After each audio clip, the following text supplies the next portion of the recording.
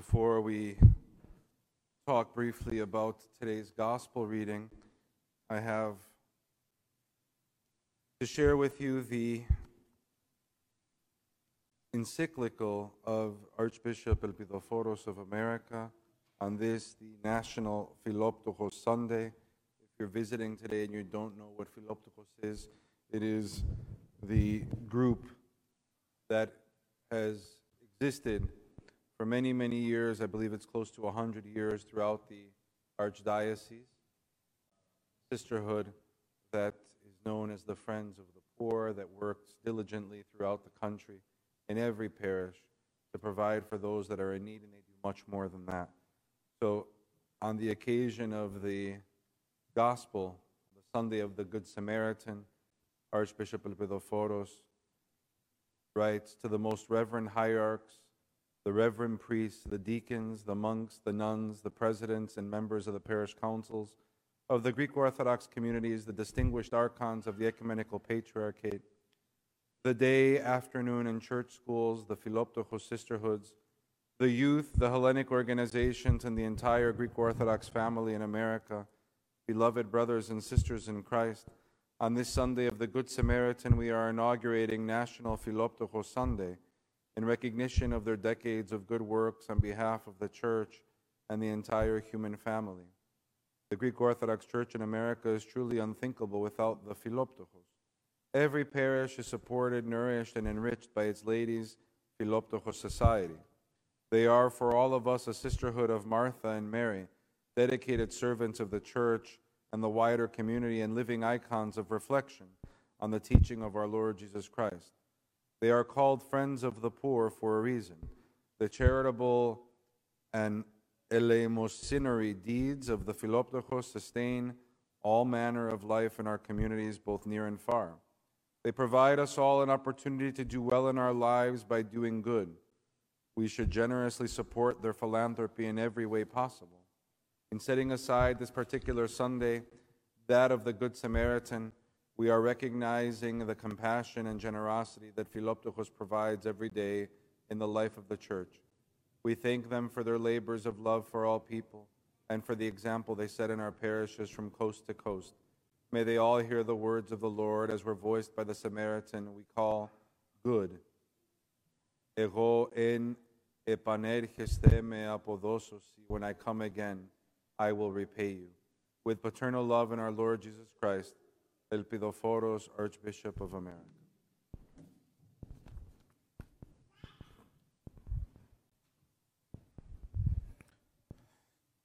The encyclical of His Eminence will be available on our website and in our social media in both languages. For those that are interested, today, as you heard, is the Sunday of the Good Samaritan. Any of you that have been with me on one of our very enlightening pilgrimages to the Holy Lands, hearing the gospel talk when Christ begins his parable and he says that a man was traveling down to Jericho, will know exactly what that means.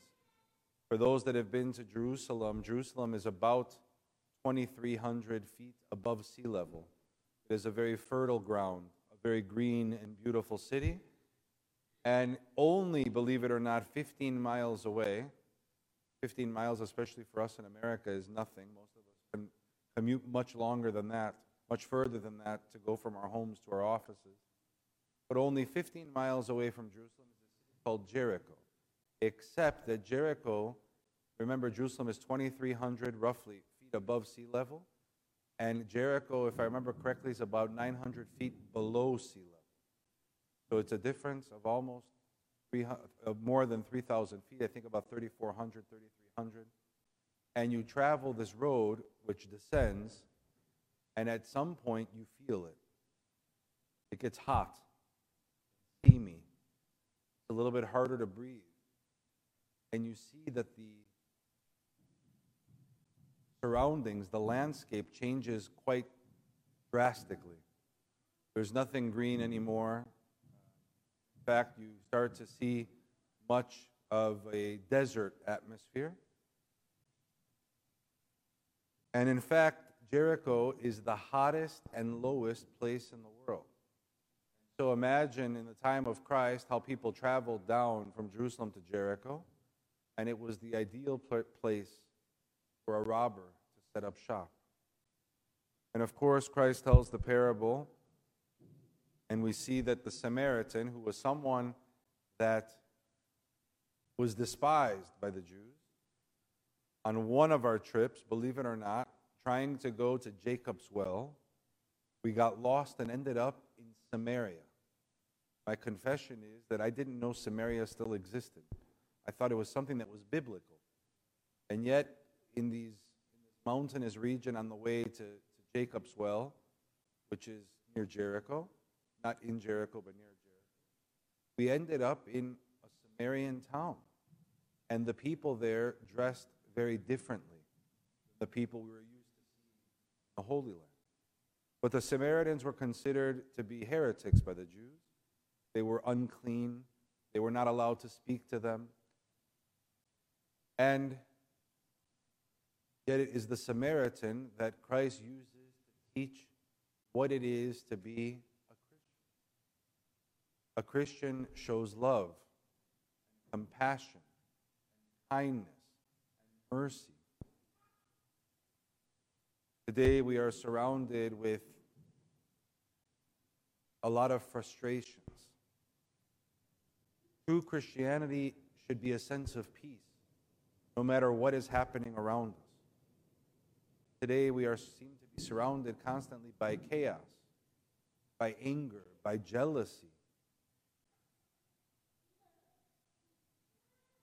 by a lack of love, by hatred.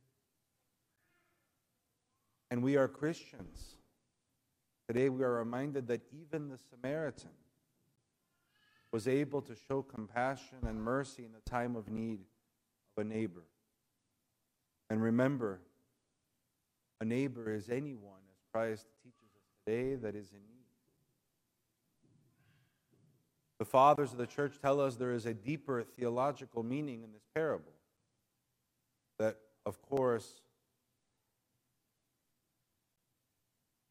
the Samaritan is Christ. In fact, if you ever see an icon of the parable of the Good Samaritan, the Samaritan is always Christ.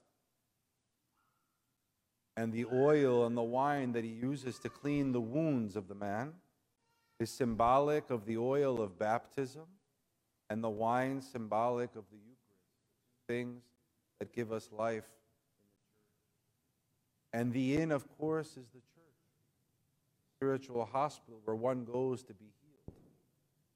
And we are reminded that in this hospital, in the inn, not only do our physical wounds get healed, but also our spiritual wounds.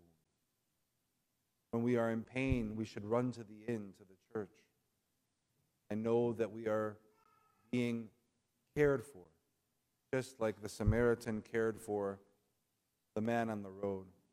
So Christ cares and shows compassion and mercy to each one of us. May we too show the same compassion and mercy in our life, even to those that cause harm to us.